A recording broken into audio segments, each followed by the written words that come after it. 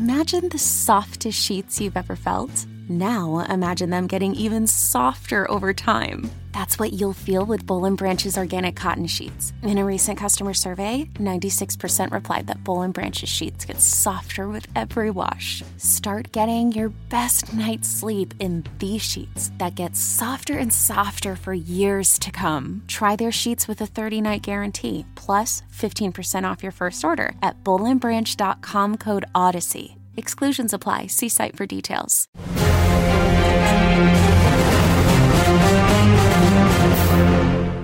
Phase Zero episode 20 starts now. Welcome to the MCU show on comicbook.com. I'm your host, Brandon Davis, joined today by Charlie Ridgely. What's up? Charlie, you got to say something for the people who are listening. I thought you were going to run through, and I was just going to stay silent. No. Let you introduce everybody. Well, I'm here. Hello, everyone. This is like just so all the people who don't see our beautiful faces right now when they're listening to us in podcast form, so they have a voice for the name. So let's try. Okay, so we're going to try it again. Phase Zero, episode 20. Welcome to the show. I'm your host, Brandon Davis, joined today by Charlie Ridgely. What's up, everybody? How are you doing today, Brandon? There's Charlie's voice, everybody. Keep that in mind throughout the rest of the show. Joined today by Jenna Anderson. Hi, everybody, and way to go, Charlie. We love a rough start. It's good. And joined today by Aaron Perrine. What's going on, BD? Rack 'em. Good to see you. See, look at that. So that's how veterans do it. Choo choo, Charlos. Okay, I'm just shaming Charlie. I have to, because this is Charlie's day. This is Charlie's big day, everybody. As many of you may remember, 2 weeks ago, we did a movie draft, and then I took a week off thinking, okay, you know what? Things will be fine. I'll take my vacation. I'll come back, and I'll feel good. And I came back, and I don't feel so good. We did a draft, and Charlie drafted very strongly. We knew it out of the gate, but I had hope that the Phase Zero listeners would come through for your boy. Turns out they didn't. They voted for Charlie. I didn't count all the votes. I didn't have to count all the votes. It was so obviously a victory for Charlie. We did a poll on Twitter that counted the votes for us. Charlie won that one. And then it went on Instagram. There was a couple thousand comments on the graphic that showed the results. And Charlie won. Charlie, what were your movies? You had Avengers, Endgame, Guardians of the Galaxy, Thor, Ragnarok, and Spider-Man Homecoming? That is correct. That is the championship lineup. That is correct, Brandon Davis. That's listen. I like to thank all the people out there and my mom for always believing in me. And I'd like to thank Taika Waititi and James Gunn specifically for making kick-ass Marvel movies. And the Russo brothers and John Watts for just not doing a bad job. And helping carry me to this victory. And I thank you guys for leaving me all the best movies to choose from. So thank y'all. Wow. Congratulations, Charlie. You get a crisp high five virtually. That's your prize. And something like a trophy or something. I don't know. I will block you on Twitter until our next draft because I don't want to hear about this ever again. Where is Jim Viscardi? Never heard of that dude. Who's Jim? I've been to the gym. What's Jim? Anyway, we have MCU news, lots of it to get through, so we're just going to jump in. This show today is a lot of news, a lot of updates, exciting stuff, and I think we just need to jump in with the big one. First of all, Aaron Taylor Johnson is cast as Kraven the Hunter Wolf. I mean, literally, I'm making this as a joke to reference Age of Ultron, but genuinely, I didn't see that coming. Right? Everybody was like Jason Momoa, Viggo Mortensen. Everybody had ideas for Kraven. I don't think anybody suggested Aaron Taylor Johnson. Jenna, how are you feeling about this casting? Yeah, it was completely out of left field, but it also makes perfect sense at the same time. I'm also just happy that we have this role cast because I was very sick of everyone just being like, Henry Cavill should play Kraven. And I was like, no, he's Superman. If he plays a Marvel role, it should probably be something else. But I think this is, it's unexpected, but it works really well. And I know people are already speculating of they're casting this role right before they are theoretically doing reshoots for No Way Home. So it's could we maybe see him in there, or is he just confined to his solo movie? We don't know at this point. It depends on who makes that decision. I feel like if Sony makes the decision, we'll see Venom, we'll see Morbius, and we'll see Kraven all before Spider-Man No Way Home comes to an end so that all of us go see those movies. But I don't know. I can see a post-credit scene happening. Aaron, how you feeling about this? I think it's really interesting, because like Jenna said, the fan casting for this has been all over the map. Like every single famous guy that can grow that long hair has been pitched as like an alternative, right? And I see the chat. I know, Pedro. I know it would have been cool. It really would have been cool. But I'm excited to see what happens. I'm excited to see what's going on. I hope that this just doesn't mean that we get more of the movie like spoiled for us somehow through like photos or whatever beforehand. Because that was my concern. I'm like, are we going to log on tomorrow? And is there going to be like a picture of him like in full costume, like stalking around in No Way Home? And I'll be like, just give us the script at this point, like that Powerpuff Girls thing. If this is what you're going to do, Sony, like just give it to us all at once, That's like the only thing that makes me think he might not be in No Way Home is that if he was, like, we would know. We know pretty much everybody else who's in the movie. We would have probably seen a video by now of Aaron Taylor Johnson, or at least heard like rumblings of it. Yeah, something would have. Charlie, what do you think of this casting? I mean, it's a thing, I'm way more interested in J.C. Chandor directing it than I am Aaron Taylor Johnson being in it. Aaron Taylor Johnson's a great actor. I actually really liked him in Tenet. As much as I had issues with Tenet, he was very, very good in the part he played. And I think that he has needed another shot. Like with Quicksilver, he was great as the character and didn't really get a whole lot to do before dying. So I appreciate that he's going to get another chance to do this. And he brings a lot of like intensity to the role and a lot of like that, like subtle, like dark mystery type of thing. But J.C. Chandor is a really, really great director. He made Triple Frontier on Netflix a couple years ago, which if you all haven't watched Triple Frontier, it is a great, like, kind of dark and intense heist movie with Ben Affleck and Charlie Hunnam and Oscar Isaac. And the fantastic Green Arrow. It's a very good movie. So him doing this movie and the idea of like an actual kind of auteur type director taking on this superhero thing that's not a superhero thing that could be really grounded and be really like intense and very I don't know what the way to put it, but like I guess a thriller is kind of where you look at it, like the way that Kraven is as a character, because he's not a hero and it's hard to paint him as one. But I think all of the characters in a movie like Triple Frontier, they're hard to root for individually. Their stories are easy to root for, but they all have their problems they're bringing to the table. And I think he can really balance that well and make it a fun, enjoyable movie about someone that you aren't necessarily like thinking is a good guy. Kind of that, not quite an anti-hero, but I don't know. I think JC coming to this movie is the most exciting part about it. Yeah, I mean, I'll be interested. I think Aaron Taylor Johnson is going to end up being a really good fit for this. I think he's a really good actor. It's not an actor that we were naming beforehand, but I think it's interesting. And I think that, I naturally want to start thinking of multiverse possibilities. Like, is this going to be a thing where Wanda comes across Kraven the Hunter and is like, and like, it's not him, but it's not Pietro. But I don't know. I genuinely I'm starting to just get frustrated by this adjacent game that Sony is playing with their movies where it's all blurry enough, where Marvel Studios is not saying, no, it's not part of our universe. And Sony is not saying like, yes, it is, but also, no, it's not. I don't know. I just want some clarification. Are they connected? But Sony's doing the only thing that they can do. Like they can only do so much with Spider-Man because of what Marvel has going on. And so they only have a certain roster of characters that they can use just to do whatever they want with. And only some of those characters can carry a movie. Like, I really don't think Morbius is going to be a character that makes a successful movie. Whether it's a good movie or not, I don't know. But in terms of the success of it, Venom is that character, obviously. There's only so many things they can do. And so if you're Sony, why would you be like, yeah, no, it's not connected to the MCU at all, and like miss out on the opportunity to make that money that you can?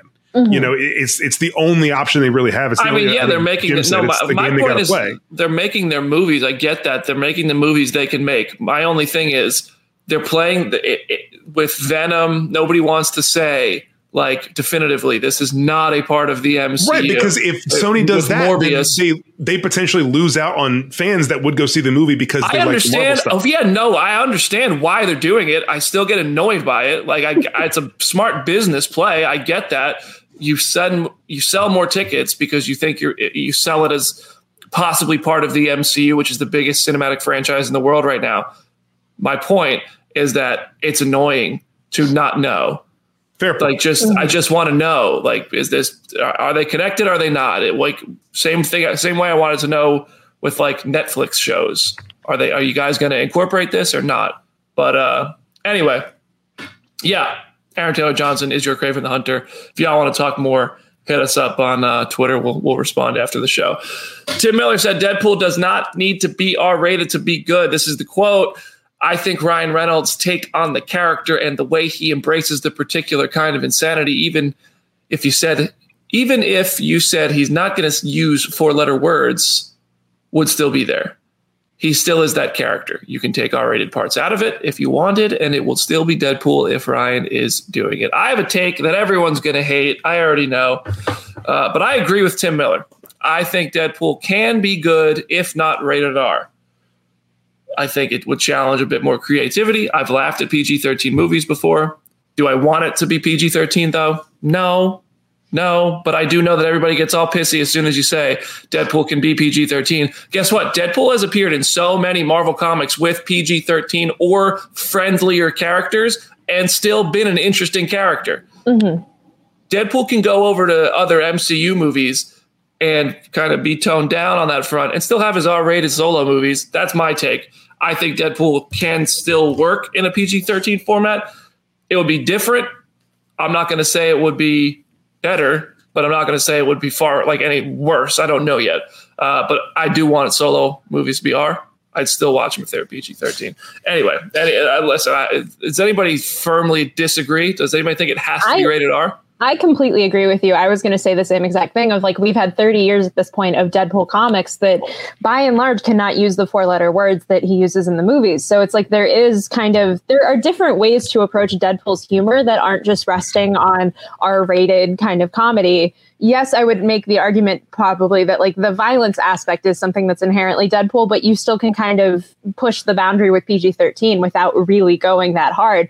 But yeah, like there's enough Deadpool source material and there are enough of examples of him being funny without having to just rely on swear words that I totally think it could work in a PG-13 context. Yeah, like I want it to be rated R, but I don't think it is. I don't think the R rating is the hinge that makes Deadpool successful. Yeah. You know what I mean? I think that first Reynolds Deadpool movie had to be rated R to become what it is now. Yeah. I think to launch that franchise, like the idea of this rated R superhero movie to really go just balls to the wall, all out, violent, like, you know, the language, everything, like full on what it has become.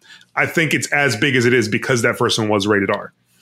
But I do agree with like going forward, it doesn't have to be. If it's a solo movie and they make it be PG-13 and there's no other characters and it's just a solo Deadpool thing, I think there's really funny ways to play with that of like bleeping him out and him hearing himself be bleeped out and him be self-aware of that and like make him mad. Yeah. I don't know if that makes sense in another person's movie, but there are a million ways you can like have fun with that. And that character is the kind of character that you can always do weird things with and where it wouldn't work with any other character. With this one, it's like, oh, it's funny. There's so many ways around it. In these other movies, I would love to see another R-rated one because I think that they have the tone and style just down pat. But if they were to recast it, I don't know if I would be interested in it at all, no matter what the rating is. Mm-hmm. No. I think that's more Tim Miller's point than anything else. Is that Deadpool is more dependent on Ryan Reynolds than it is any MPAA rating, and I agree with that. Like I said, I think the R rating gives it so much more freedom. I think you make a great point that the first movie would not have been successful if not for that R rating. I think it came out at a time when superhero movies were super crowded and the R rating made it unique and it really made it stand out because of it was what it was doing, how drastically different it was from other Marvel films, and it was doing them all well and making good use of them. But yeah, I still think you could have Deadpool be in a PG-13 movie and It'll be interesting. I think we'd all agree if Ryan Reynolds Deadpool's in something, we're going to watch it Yes. regardless of the rating. Yeah. Make it a G rating. I'd be all about Ryan Reynolds Deadpool in a G rating, because what does that even look like? That would be hilarious. I would want to see that. Yeah. It would be like you'd have to make a joke about him like literally walking on eggshells. Yeah. Like let him. Aaron has thoughts. I could see Aaron's face has some thoughts. I was just saying that, like, thinking about, like, do you guys, anybody here like Adult Swim at all? Uh-huh. Yeah. Okay. Remember the April Fool's joke this year where they did the Adult Swim babies? Yes. Uh-huh. And they had little kids re-record the dialogue without the cursing, without the profanity and weird stuff in it. And it was still really, really, really funny. Yeah. Like Ryan Reynolds could do anything in the same vein, where if you took the stuff out and lampshaded it correctly, it would be hilarious. You know? Well, and for me, it's like the writers of Deadpool 3 are two of the writers and showrunners of Bob's Burgers. And it's like their level of comedy and the way that they can tell jokes that have a little bit of bite to them, but are still very like PG and sort of family friendly and not like too profane in one way or another. It's like I trust them to write a really interesting Deadpool thing, because I feel like their humor and Deadpool's humor in the comics kind of overlap in a really interesting way. So it's like I think that could be interesting in and of itself, of like approaching Deadpool's humor not so much in like kind of cheap jokes, but in this way that is like, this is stuff that's genuinely funny and it just happens to be PG-13. Like he's such a great slapstick character. Exactly. Yeah. Mark Davies in the Facebook comment section says asking Deadpool not to use profanity is like asking Wolverine not to use his claws. I disagree. Yeah. I disagree. I see the point you're trying to make, Mark, but I just think Deadpool has more to offer than foul language. He can still be humorous and make edgy, kind of push the envelope jokes. Listen, I think we're all on the same page. His trademark is his style of humor, not his exactly. not the words he uses. Again, I think we're all on the same page at the end of the day. We think Deadpool being R-rated makes it, for as long as they're creative, that's probably for the best, is if they have all that freedom.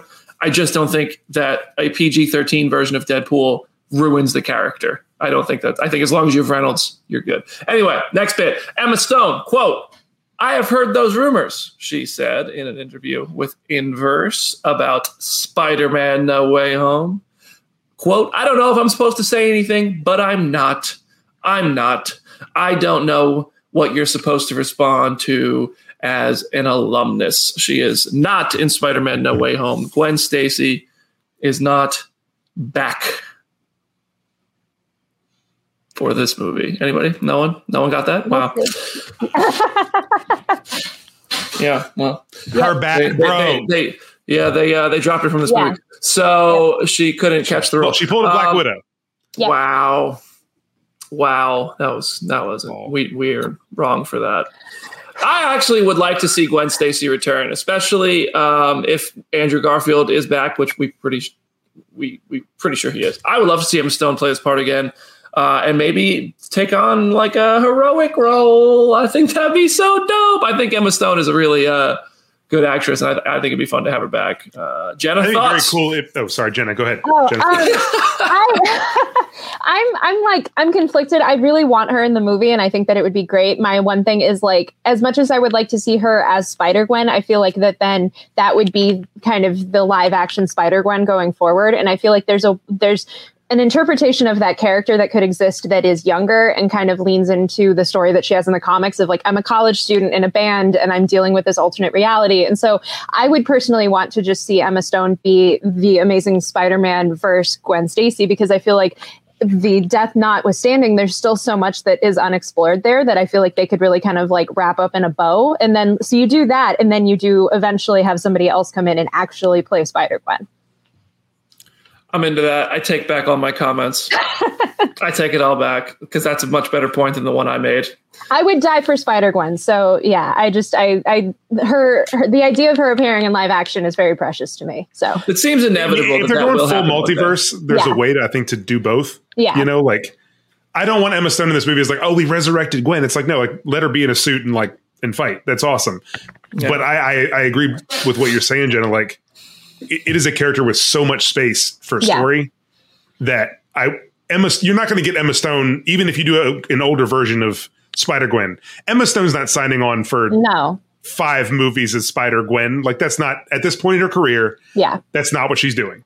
Well, my I don't know why. I don't know why she wouldn't. And there's so much of Spider-Gwen that's just kind of tied to like her age, and so I feel like you really would need a younger actress. Of like, we haven't really gotten to the point in the comics where Spider-Gwen is like the age that Emma Stone is now, and kind of what that looks like. Whereas like we really just kind of have her like as a young adult. So I'm like, just bring in another actress. She's in Hawkeye now, but when they cast Spider-Verse, Haley Steinfeld was right at the right age, and like she could have been a great Spider-Gwen live action. But I mean, she does a great job. Evans Larson's in the Twitch comments section. Jenna, you're not going to lose points if you don't have an answer ready for this. But who's your fan cast for Spider-Gwen? It at a certain point, it's been Dove Cameron, even though she's going to be busy with Powerpuff on the CW. Maybe she'll be busy. I know she was in Agents of S.H.I.E.L.D., so technically you would count it, but like Agents of S.H.I.E.L.D. notwithstanding, I think she would be a really fun Spider-Gwen. I don't know. There's a bunch of different actors. That's a good one. Really could work. That's really good. I think that's really good. I mean, Selby from Falcon and Winter Soldier was also in. Bless you. Oh, bless you. Hours. Was also in Agents of S.H.I.E.L.D. Anyway, we got the first look. Not really a first look, but we got like pictures of the, like, you know, when like your parents call you on FaceTime and they hold the phone and you only see like from like the top of their nose to their forehead because they just hold it too close. That's what Oscar Isaac did in front of a bunch of Moon Knight comic photos. And honestly, we labeled it as concept art and I got excited. It's just a bunch of comic photos, but I'll still take it. There's concept art behind it. Yeah. Oh, is there? If you look, there's like, if you look in the gaps, there's concept art with comic stuff on top of it. There's a couple little, it's hard to see. Yeah. You need to do some zooming, but it's there. The comment section blessing me for my sneeze. Thank you all. Thank you all for that. If you're watching us on Twitch, make sure you hit the follow button. If you're listening to us on Facebook, I don't know, do whatever you do on Facebook. Share the show. Hit share. And if you're listening to us on Apple Podcasts, leave a 5-star review because you're about to go to school. All right? School is in session, Moon Knight hours. You know what that means, comment section. You know who's about to join the show. Richard, unlock the jail cell, open the gate, and welcome Jim Viscardi to the show. Wow. All roads lead back to Jim Viscardi. Always. You could not live with your own failures. Always.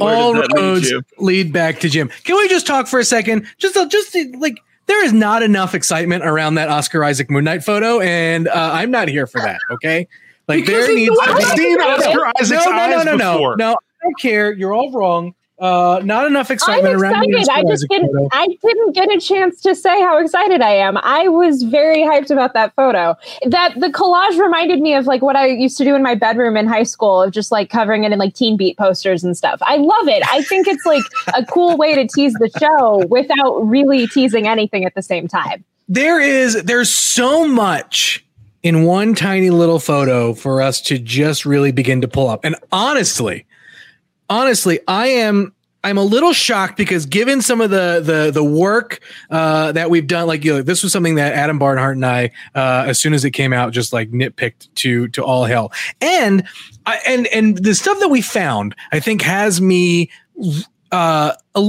potentially surprised. Where the most recent run of Moon Knight which was done by Max Bemis, had introduced a lot of new characters to the mythos, and one of them was the sun god, who was a descendant of who gets his powers from Ra. Right, Moon Knight gets his powers from Khonshu, the moon god. We get the sun, we get sun god and all that. there it is, Brandon. But in a section of the photo that we get is someone that something that looks like Ra. And that gets me real excited. And then like there's another part where you see a bunch of other stuff where you literally only get maybe like from under someone's nose and the top of their shoulders or whatever, and it all looks incredibly full of Egyptian mythos. Like even so much so that on the I think like the left of the image you get a reverse shot of, I think, what we believe is probably going to be Osiris, right? And so like there is a lot of really, really cool stuff there. But what we should do is there's also a lot of character reference just from the comics, right? So there's a Becky Cloonan cover is the piece on top. There's a piece, the art is from, I think, Jason Burrows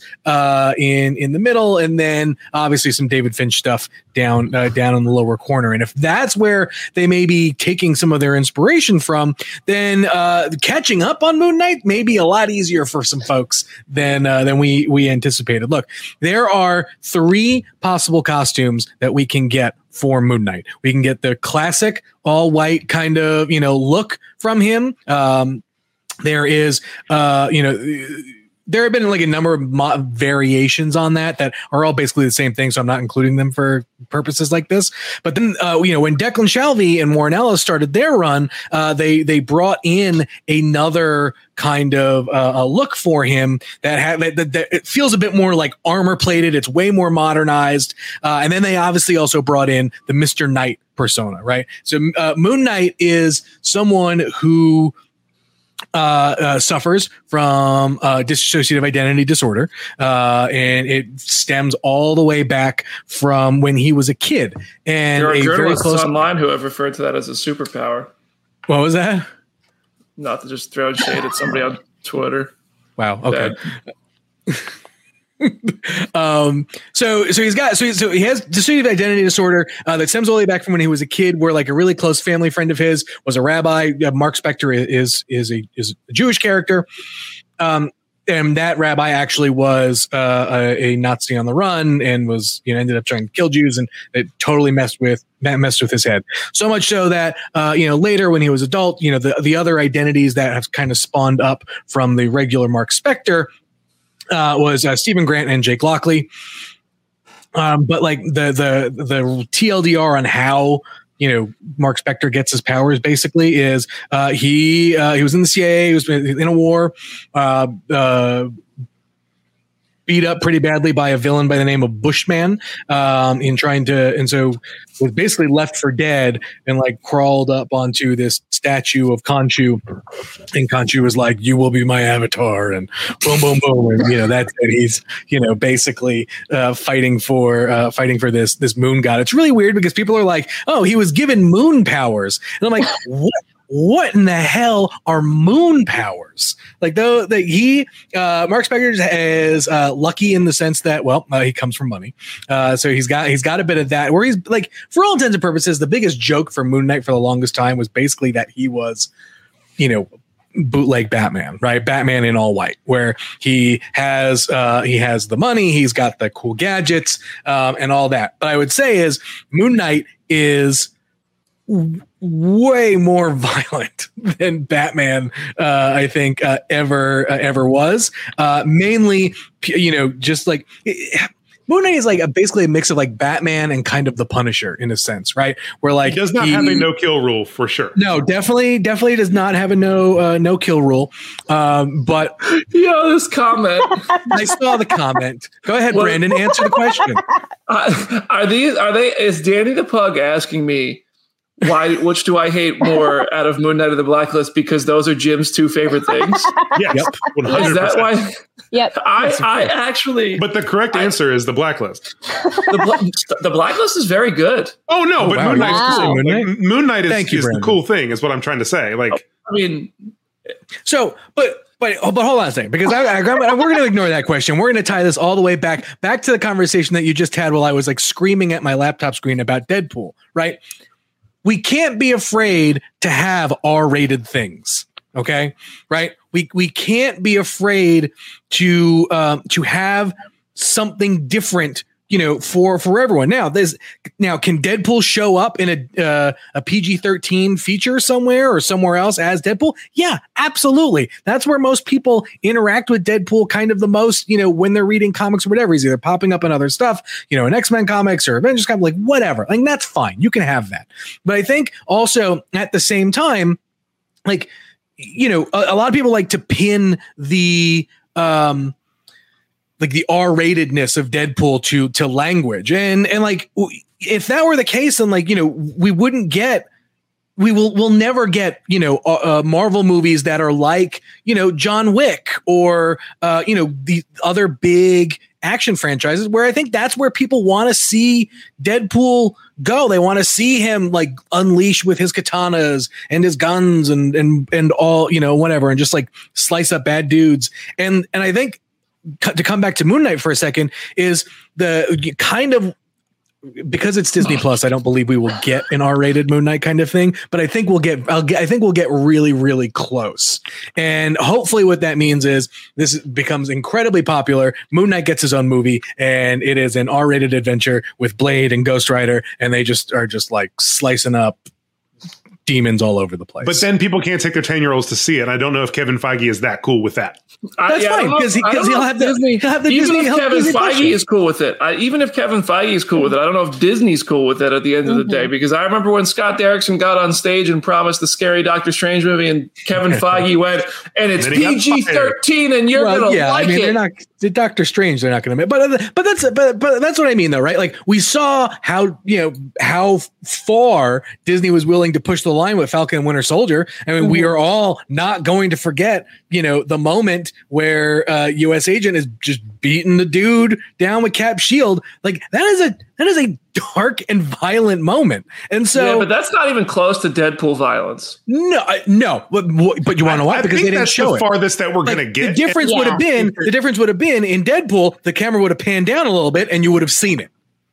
Yes. But also in this show, that was the villain doing that. Like Moon Knight would just do that. They wanted you to make him the hero. I would love to watch Moon Knight do that on Disney Plus, but like they would never show Sam Wilson doing it. I mean, Sam Wilson wouldn't do that in the first place, but that's that was setting him up to be this villain. And then they did that weird 180 where you were supposed to like him. And that was just a whole issue on in and of itself. But, I don't know how far, Disney's willing to go. I think that's why we even have that conversation. I think we'd all love to see more R-rated things. I think that Fox really had a great niche with Deadpool and Logan, because Logan didn't need to be language heavy. It was very, very violent. I don't really care. Honestly, movie. I just don't really care if a movie's rated R or PG-13 as long as it's good. Like it just depends on that's all that matters. Yeah. Like it's not like they're. I mean, King Chief in the comment section. Logan is the model. Period. It says King Chief 00. Like that's a great point. You can have a character that shows up in PG-13 movies and fits the PG-13 mold, and then goes and does their own thing. And you can do it on a story by story basis. Some stories need R ratings, some stories don't. Some characters could thrive in that, and some and also be fine in a PG-13. So the rating doesn't determine my interest in the movie. If A Quiet Place Part 2, I'm going to see that tonight. Is it rated R? Is it PG-13? I don't even know. I'm assuming it's R, but I don't even care. Like I just expect this tense thriller. Don't think it is. See, rest my case. We don't even know. We don't even know what A Quiet Place Part 2 is rated, and it's in theaters right now. So anyway, no F-bombs for Moon Knight, but Jim wants to see him team up. I also just want to see too, like going back to the Egyptian stuff too, right? Like this is another area for the Marvel universe to get a little weird, right? Again, like this is a thing where we've seen godlike entities before, right? With we'll see them with the Eternals and with Thor and whatever, but we haven't seen them quite like or more original earthbound based religions, right? Where like the ancient Egyptians and things like that, where if that stuff does come into play, like that's going to open a lot of really interesting doors, and it'll be interesting to see where in the hierarchy of the MCU that like this all kind of fits, right? And what they decide to, how powerful they decide to make Moon Knight will also be very interesting, because again, he is fueled by vengeance, in a way from the moon god Khonshu, and is able to tap into certain things, but like, will they give him super, like in what way will they give him super strength? What powers do you want to see Moon Knight have? I honestly, like, Moon Knight is really cool when you get to see a lot of his like gadgets at play, right? Like he's kind of, like I said, like that's like the most Batman-esque of it all. But he is a fully combat trained person, and so I definitely want to see like fights. Like, look, we've all seen the Instagram videos of Oscar Isaac in training. Like, that's what I want to see. I want to see more of that. But like, there was some of those videos where like he's doing some knife play and like straight up just like stabs a guy like in the side of his head. And so you want John Wick, you're going to get it. That's it. That's what I want. What's your favorite Moon Knight personality? But honestly, probably Mark Spector. I just think he is from which everything else, kind of spawns from, right? They haven't indicated what they're doing with the Isaac version, right? They have not indicated whether other than the artwork behind him. Right. Yeah. They have not indicated any of that stuff yet. But what I would say, for those looking for some reading material, for some research and homework, definitely, obviously check out the most recent, start from the Warren Ellis and Declan Shalvey stuff and go all the way to the end. Right. So like start from there, read the Brian Wood stuff, read the Jeff Lemire stuff, read the Max Bemis stuff, and go all the way to the end there. I think that'll give you the best kind of like encapsulation of all the various things that they may do. Then my personal favorite, just because it involves a lot more superhero stuff in it and it's a much shorter run, is Vengeance of Moon Knight, where in like the second issue, he's fighting the Sentry basically. And so it's really cool to see how Moon Knight would go up against a Superman-like character. It also has early Jerome Opeña artwork in there, which is just phenomenal and fantastic. And then from there, you go back a little bit further.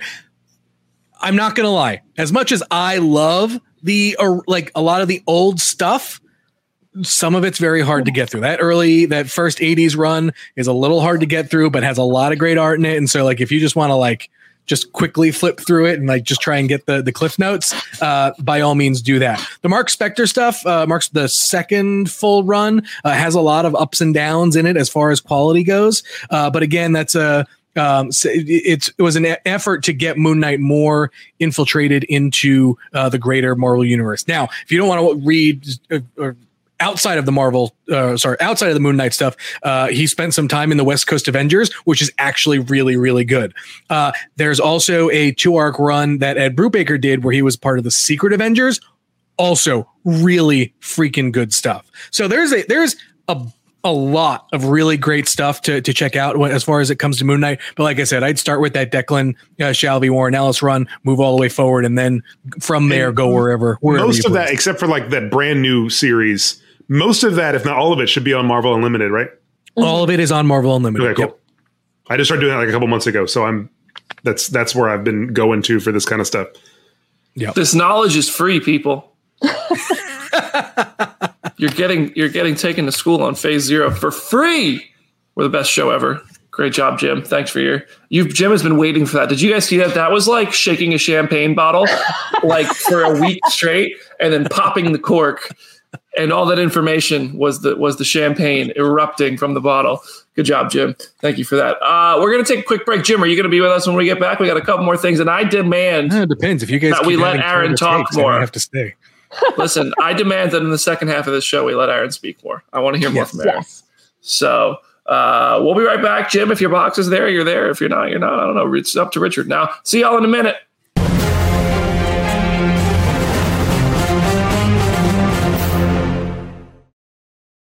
Knowing how to speak and understand a new language can be an invaluable tool when traveling, meeting new friends, or just even to master a new skill. But it's not always simple when you're bogged down by textbooks and structured classes. That's why so many people trust Rosetta Stone. Rosetta Stone is the most trusted language learning program, available on desktop or as an app. It truly immerses you in the language you want to learn, like Spanish, French, Italian, Chinese, and more. You won't just be studying English translations. The Rosetta Stone intuitive process helps you pick up a language naturally, first with words, then phrases, then sentences. Don't put off learning that language. There's no better time than right now to get started. For a very limited time, listeners can get Rosetta Stone's lifetime membership for 50% off. Visit rosettastone.com/rs10. That's 50% off unlimited access to 25 language courses for the rest of your life. Redeem your 50% off at rosettastone.com/rs10 today.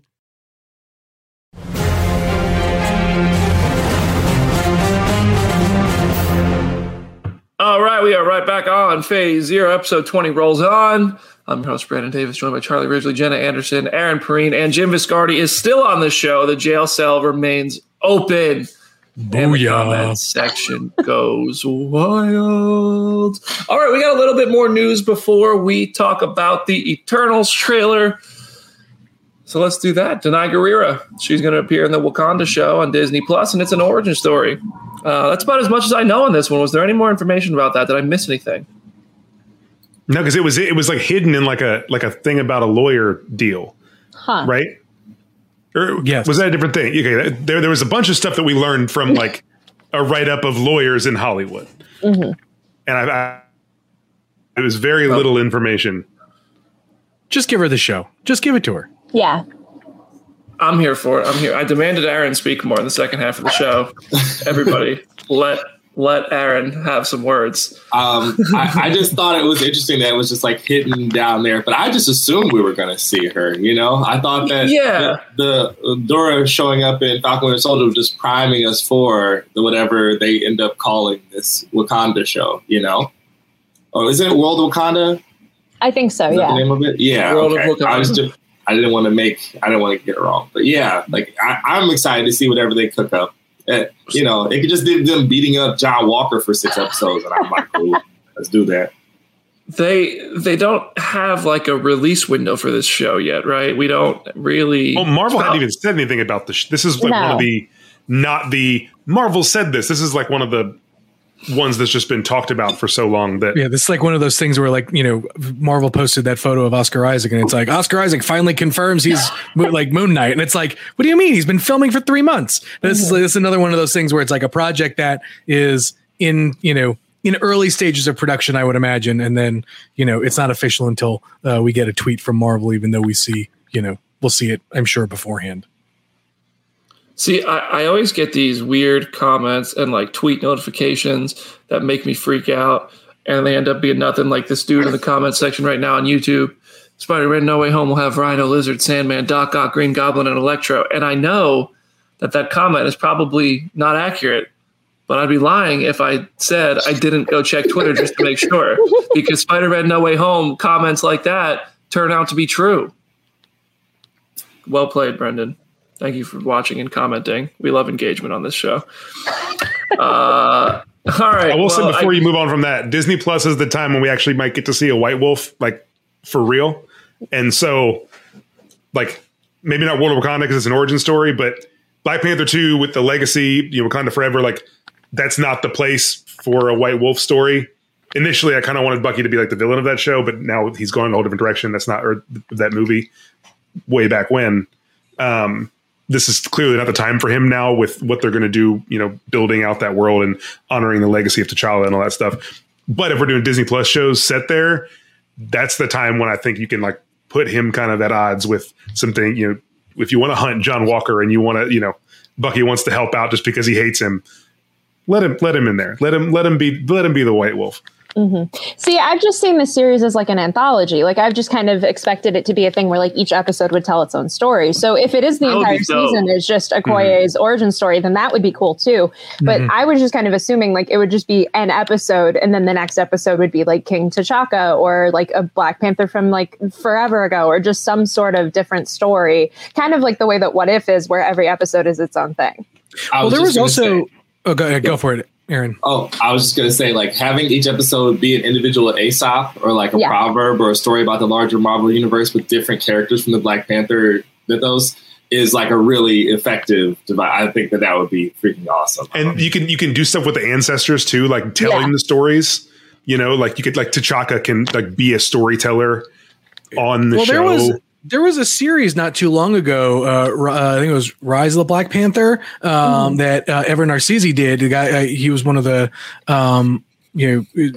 he's a writer for Kotaku, but has gone and done a bunch of other things. Consulted on the Spider-Man PS4 game and all, or Spider-Man game and all that jazz. And that really sets up a nice foundation for what Disney Plus can do with a show like this, in that it really touches on the various aspects of just like Wakanda and how it has gotten to where it is and what it means for the world and all that I think this would be really they'd be smart to pull from that as well. The only thing about that I'm interested in seeing how they work it, or like, I don't want to say worried, but like, how do you tell Okoye's origin story without T'Challa and without involving T'Challa in some kind of like substantial way?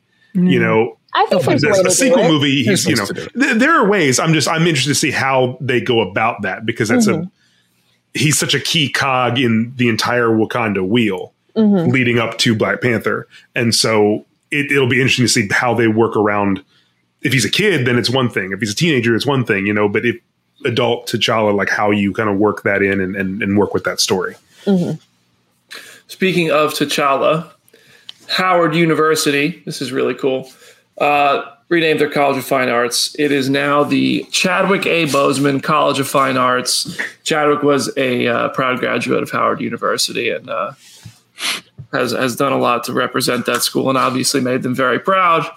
And in honor of the actor who has passed away, they have renamed their school, and you can attend the Chadwick A. Boseman College of Fine Arts, which I think is just such an awesome move by the school. And, you know, it's a school that's obviously going to shape a lot of people's lives. There are some really big, notable. Felicia Rashad's the head of that department right now, correct? Uh-huh. Like, I mean, she had a big hand in renaming that building and school and stuff. I mean, I just typed in Howard University alumni, and these are some of the, and this is just according to Google, so if I'm wrong on any of these, I apologize, but these are some of the names that come up. Taraji P. Henson, Felicia Rashad, Kamala Harris, Sean Combs. I mean, this school produces winners. Wow. The list goes on. Thurgood Marshall, who, wow. Chadwick Boseman played. Chadwick Boseman went on to play. That's wild.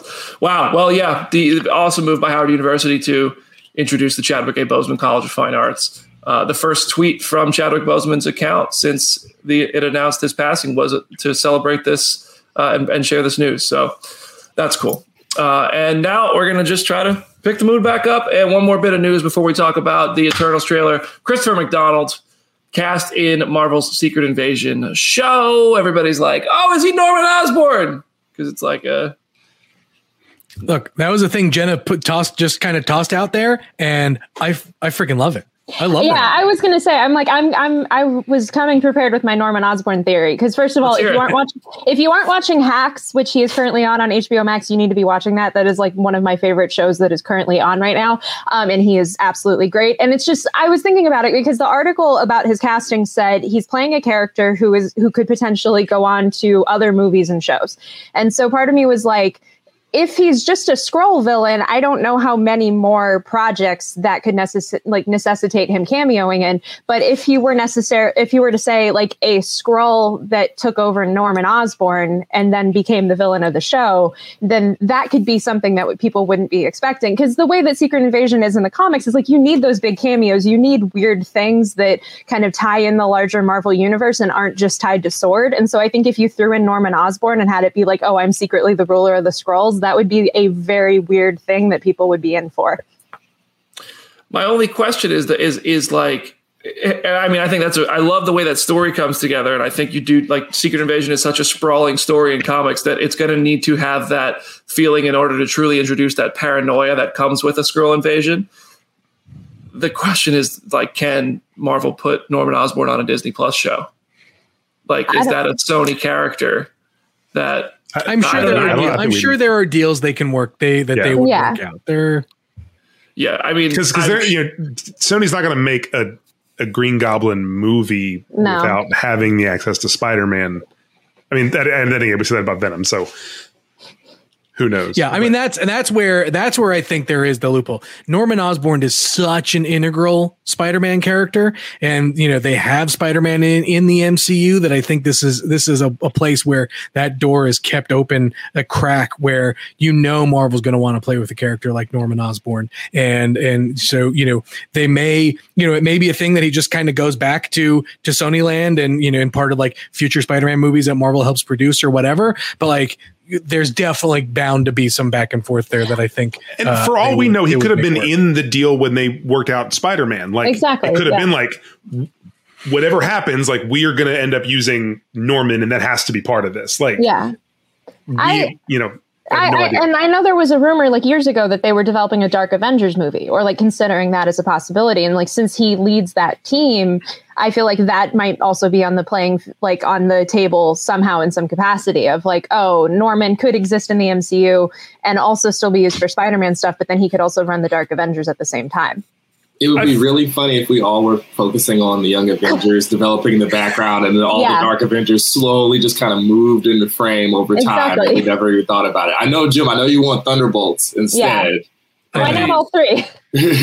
I fully think that we're going to get new Avengers, Young Avengers, Dark Avengers, Secret Avengers. I think that's the future of the Avengers title for like franchise for the next like 10 years, personally. But the crazy thing is how big of a catastrophe does there need to be for you to get the Dark Avengers, right? Like the Dark Avengers spawned out of Norman Osborn being the quote hero of Secret Invasion by gunning down the Skrull Queen. And so like, you know, I mean, talk about some real world parallel type stuff in the sense that like you're going to get, Norman Osborn, who is a legitimate psychopath, rising to power to put together his own Avengers team. But like it took a giant alien invasion that, the entirety of the Marvel universe had to come together and do for that to happen. And so like we already had Endgame, which was massive in and of itself.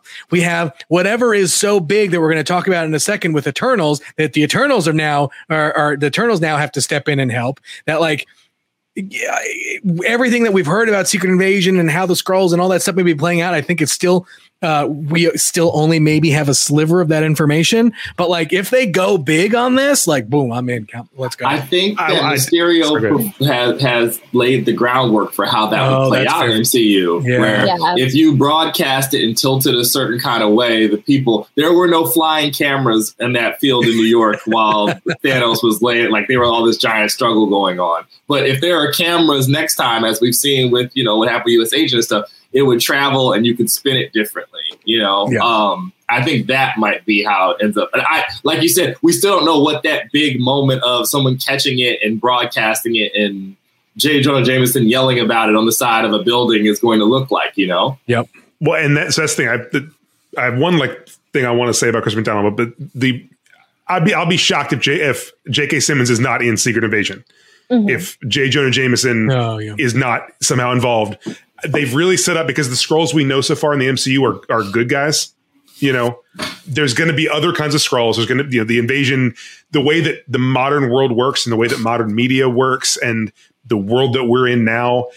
J. Jonah Jameson's kind of character is perfectly set up to spin news and do different things. And I think we're going to see this really Cold War situation of like, people are going to know about Skrulls and think they're super dangerous and not know who it is and who it isn't and be afraid of their neighbors. And there's going to be a whole uproar of stuff. And J. Jonah Jameson plays directly into that. And that leads to I just want to throw this theory out there so that when it happens, I can be correct and everyone can have it on record. I think Christopher McDonald is playing Christopher McDonald. He's playing the actor Christopher McDonald, who played Shooter McGavin in Happy Gilmore. And he's going to be running for president in the MCU in the time of Secret Invasion. But he's actually, there's a Skrull that's taken over him. There's the real Christopher McDonald is hidden or dead or whatever. And Christopher McDonald, the celebrity, has become a politician, and he is going to be this is the end version of Christopher McDonald, where he's just kind of a turd, but everyone likes him, and he's just a career politician type of guy. Wow. And that's how we're going to see Christopher McDonald in the MCU, but he's really going to be the Skrull that's like trying to change laws and stuff and do all that from the inside. So just want to put that on record. Well, that's on record. You can't take that back. So it's on record, everybody. Okay. I did want to say something that was while you all were discussing that, I've discovered something. On Colliders, the Snyder Cut podcast, Jeff Snyder said, take this with a grain of salt, but he heard that Sandman, Rhino, and Lizard are all going to be in Spider-Man No Way Home. He doesn't know if Rhys Ifans, Paul Giamatti, or Thomas Hayden Church have been seen on set or anything. But his understanding is that they're all back and playing those characters for the Sinister Six. So everything that I've heard about No Way Home is that like the characters or whatever that are rumored all have varying levels of involvement, and that most of them will probably just be passing montage kind of things, and like that's it. So like, oh yeah, they're in the movie, but like it could just be some old footage. I mean, I heard another one, Jim. Like Crisis of Infinite Earths type of situation where they're like, oh, planet. Yeah, exactly. It'll be like a crisis scenario. Mm-hmm. That would be kind of a bummer. I would like that so much more than any other fear I've had of what this is. Oh, see, Brandon just said he thinks it would be a bummer. I mean, I don't want all of these characters to have key roles and take up screen time because you can't share screen time equally at that point. But just really quickly, little flashing by, I kind of want more than that. I like if you're. I mean, one or two of them are going to be important, I think.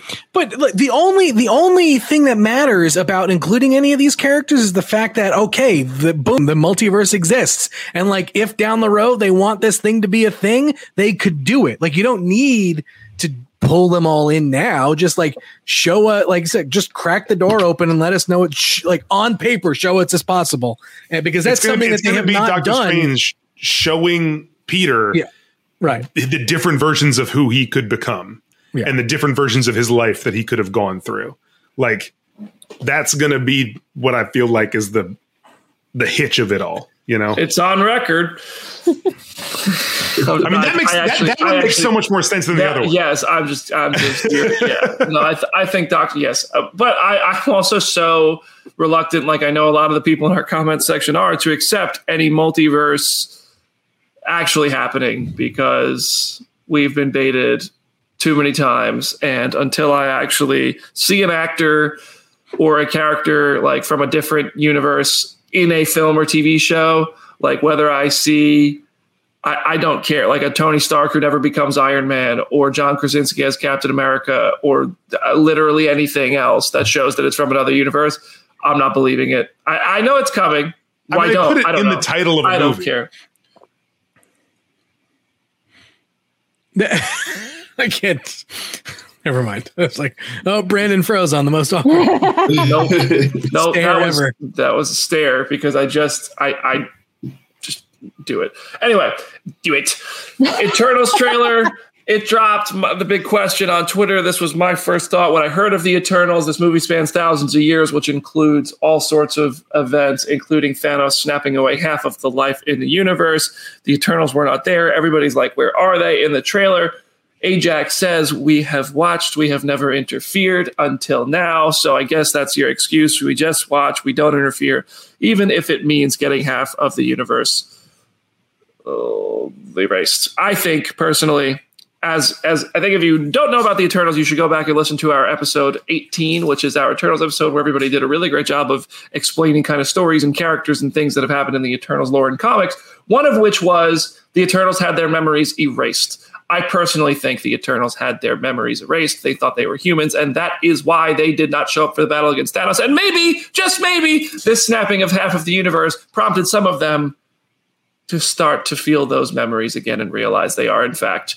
eternal. Or maybe prompted a threat that was bigger than Thanos and snapping or whatever, called the Celestials, right? Like the Celestial. These are gigantic beings that go, from planet to planet or whatever kind of thing, right? Like one of the Celestials' name is Arishem the Judger.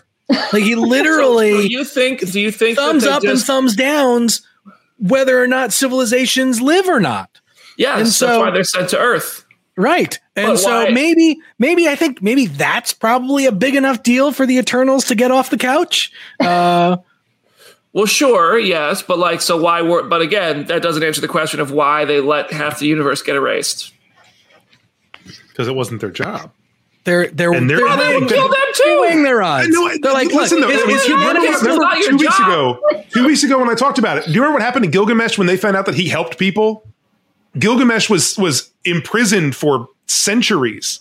He was left to live in isolation by the rest of his people for centuries because he helped human beings. I'm not saying it's right, but that's a thing that's been established in Eternals lore. That's fine. That is interference is not allowed. That is fine. That's even if you don't like the answer, at least it's an answer. That's my take. And I obviously don't want the trailer to explain it to me. I want to find out in the movie. I just hope they have to address it. Yes, Thanos snap happened, right? But like, did humanity perish? No. People still live. The Eternals would also die, and isn't what's Xerxes or Athena? One of them is literally Thanos' cousin. Yeah, Athena. Athena is Thanos' cousin. They would know about this. Maybe they're maybe that dialogue in the thing is referring to the Thanos situation. Maybe it's referring to something that happened before the Thanos situation. Like maybe the Thanos situation is the reason the Celestials are coming to Earth. So much time maybe that Thanos we really is in don't the movie. know what they were referring to. Maybe Thanos is in the movie. If you remember the first episode of Phase Zero, Thanos creator Jim Starlin said that he heard Thanos was in the movie. I'm just saying, like, this is a story that we know spans thousands and thousands of years. So that dialogue, even though it's set to footage of 2023 or whenever the MCU currently takes place, like it could have been from 2018. It could have been from 1818. It could have been from any point in time in history that dialogue is coming from. I'll tell MJG 3000 said, like, Thena, get your cousin. Look, with that. I'll tell you two things though that I'm not here for. I'm not here for that stupid flat cardboard ship. Or their weird. Aaron was going to talk about that. Yeah, Aaron has thoughts on that. Aaron. All right, Aaron. Let's hear it because I just saw a bunch of people arguing about it on Twitter, like that, like because you know how Kirby's art looks. It's like maximalism, on steroids, and then we get this very flat slab, rectangular, looks like an iPhone rendering of a corner of like a piece of cheese. Yeah. And I'm like, I get it's funny that we're having these discussions about this stuff in phase 4 of the MCU, and about like things looking comic accurate or not being afraid of the source material and stuff like that. And I sort of err on the side of I do like all that Kirby stuff because it's bonkers. Like if you want to spend a fun afternoon, just go on either Tumblr or like any social media and just search Jack Kirby, and you will find the most wacky, amazing artwork from both Marvel and other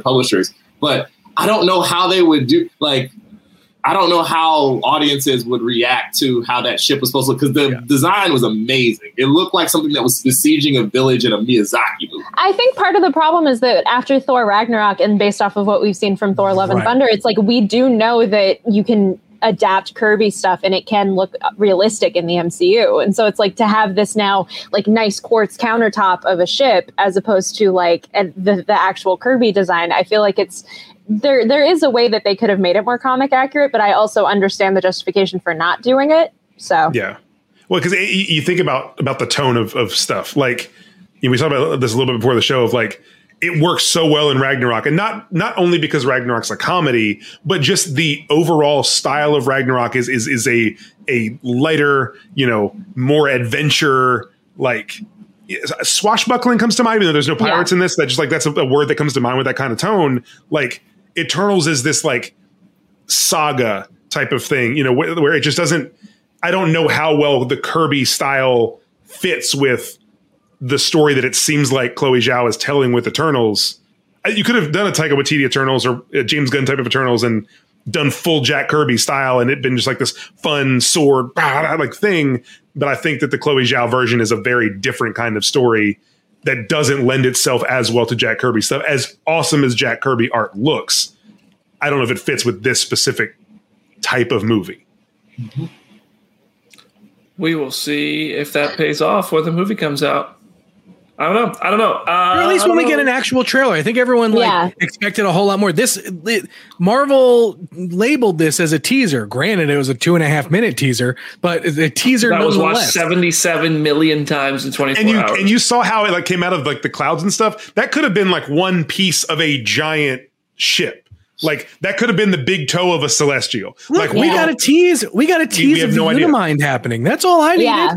That's it. I'm in. Yep. Everyone else needs to calm the hell down. I mean, listen, I understand the hesitancy to get excited after that trailer. I just if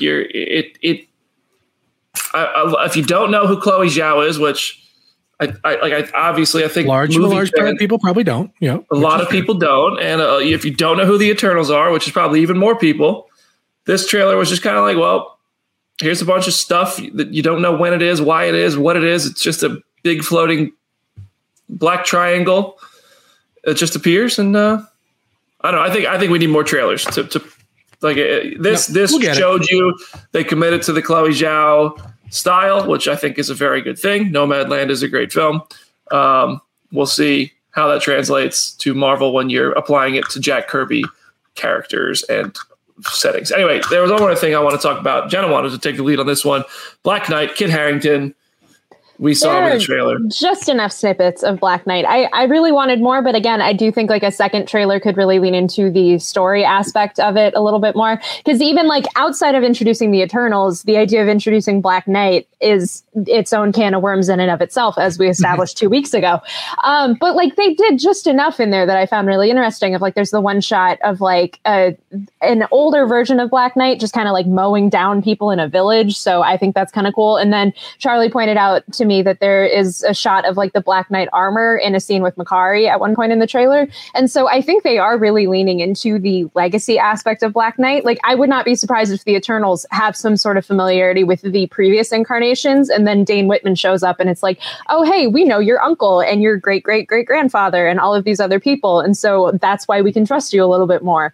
And so I think that's going to be really interesting to see how they kind of approach that legacy aspect while also doing all of the Eternals lore at the same time.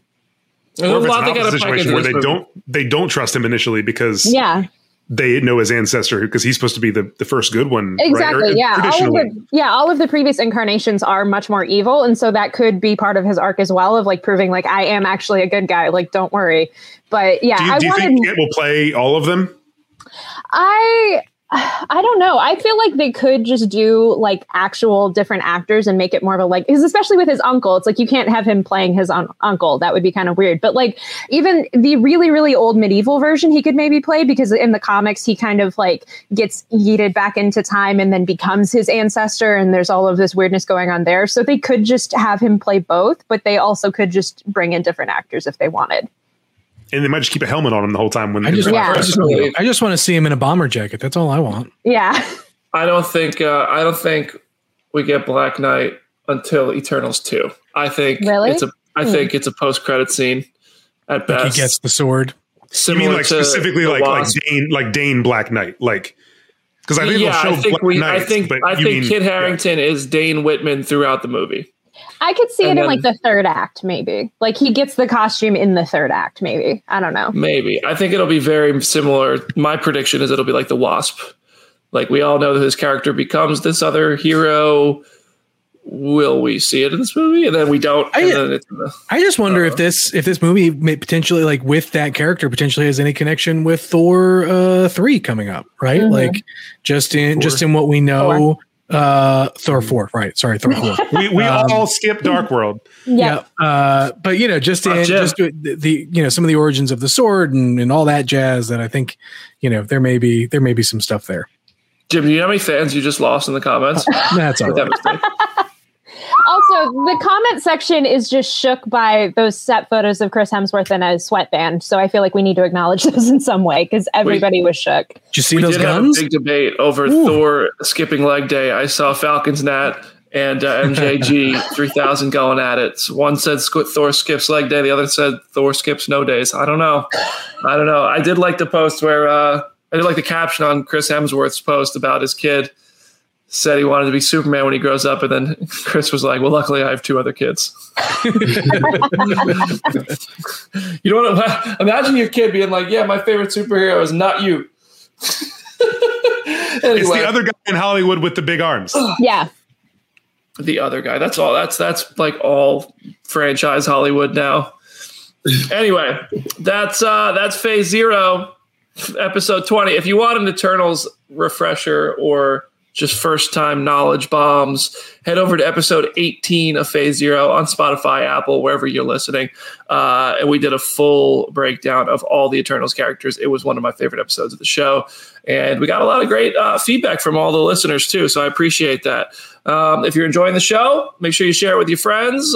Follow us on Twitch, subscribe on Spotify and Apple. If you have requests, send those our way to the social channels, which we are about to shamelessly plug of ourselves so that we can communicate and plan future shows. We have Loki stuff coming. Maybe we'll move the show to Wednesday. Jim, we have to have a meeting about that.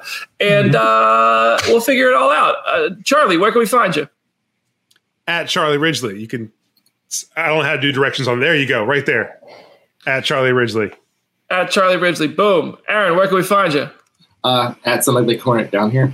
That's how you do it. See, Aaron got it first try. Jenna, where can we find you?